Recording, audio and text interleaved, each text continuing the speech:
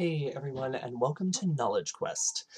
This is our place of learning, growing, and discovering answers to the questions that you might have in relation to your personal and professional development while here at Oregon State University. My name is Slade Thackeray, and I'm one of the experiential learning coordinators in the College of Public Health and Human Sciences. I work specifically with students in kinesiology, but I'm here to help whoever I can. Today, we are going to be talking about vulnerability.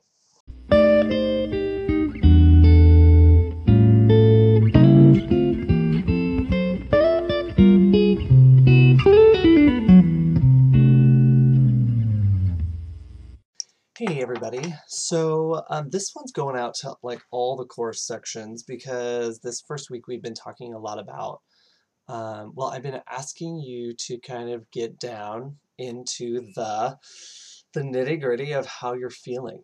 And for one of my class sections, the Kin 307, it's called Seminar Internship Prep. I call it Personal Development for Professional Success.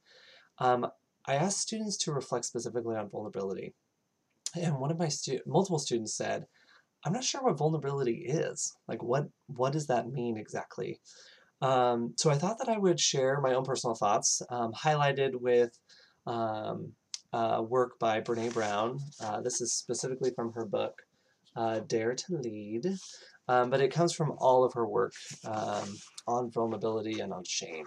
So vulnerability is directly related to shame in the sense that shame tells us to hide and to keep secret and to, as Brene would say, armor up, right? We put on the armor, like face shield, stay out of my zone, right?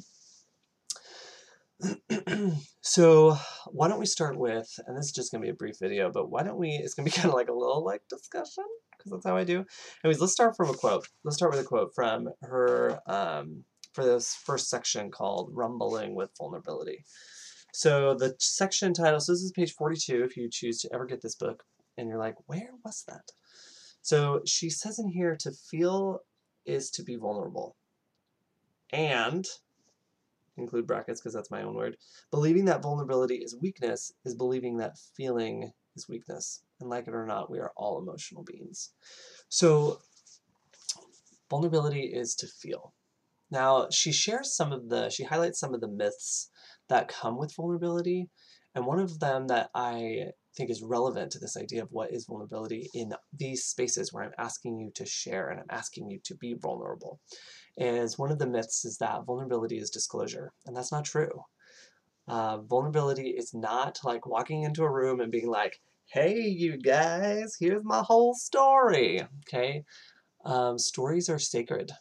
Our stories are sacred. Your stories are sacred. And so when I ask you to share, when I invite you to reflect, that doesn't mean you're telling me all of the nitty-gritty, and I hope that I've set that up in our spaces of learning.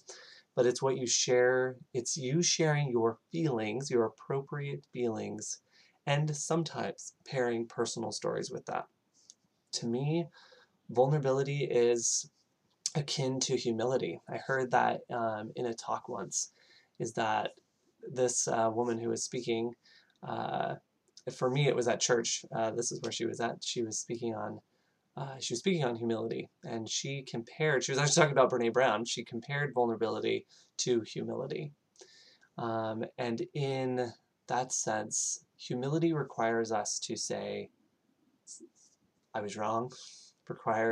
Humility requires us to apologize. Humility requires us to open up appropriately to people in our lives.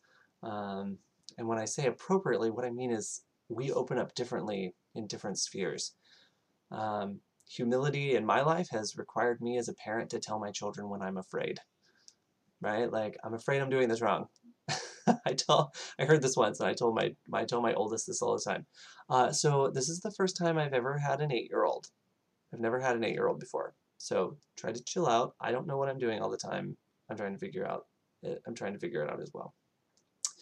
And so when in these spaces, but like at work, right?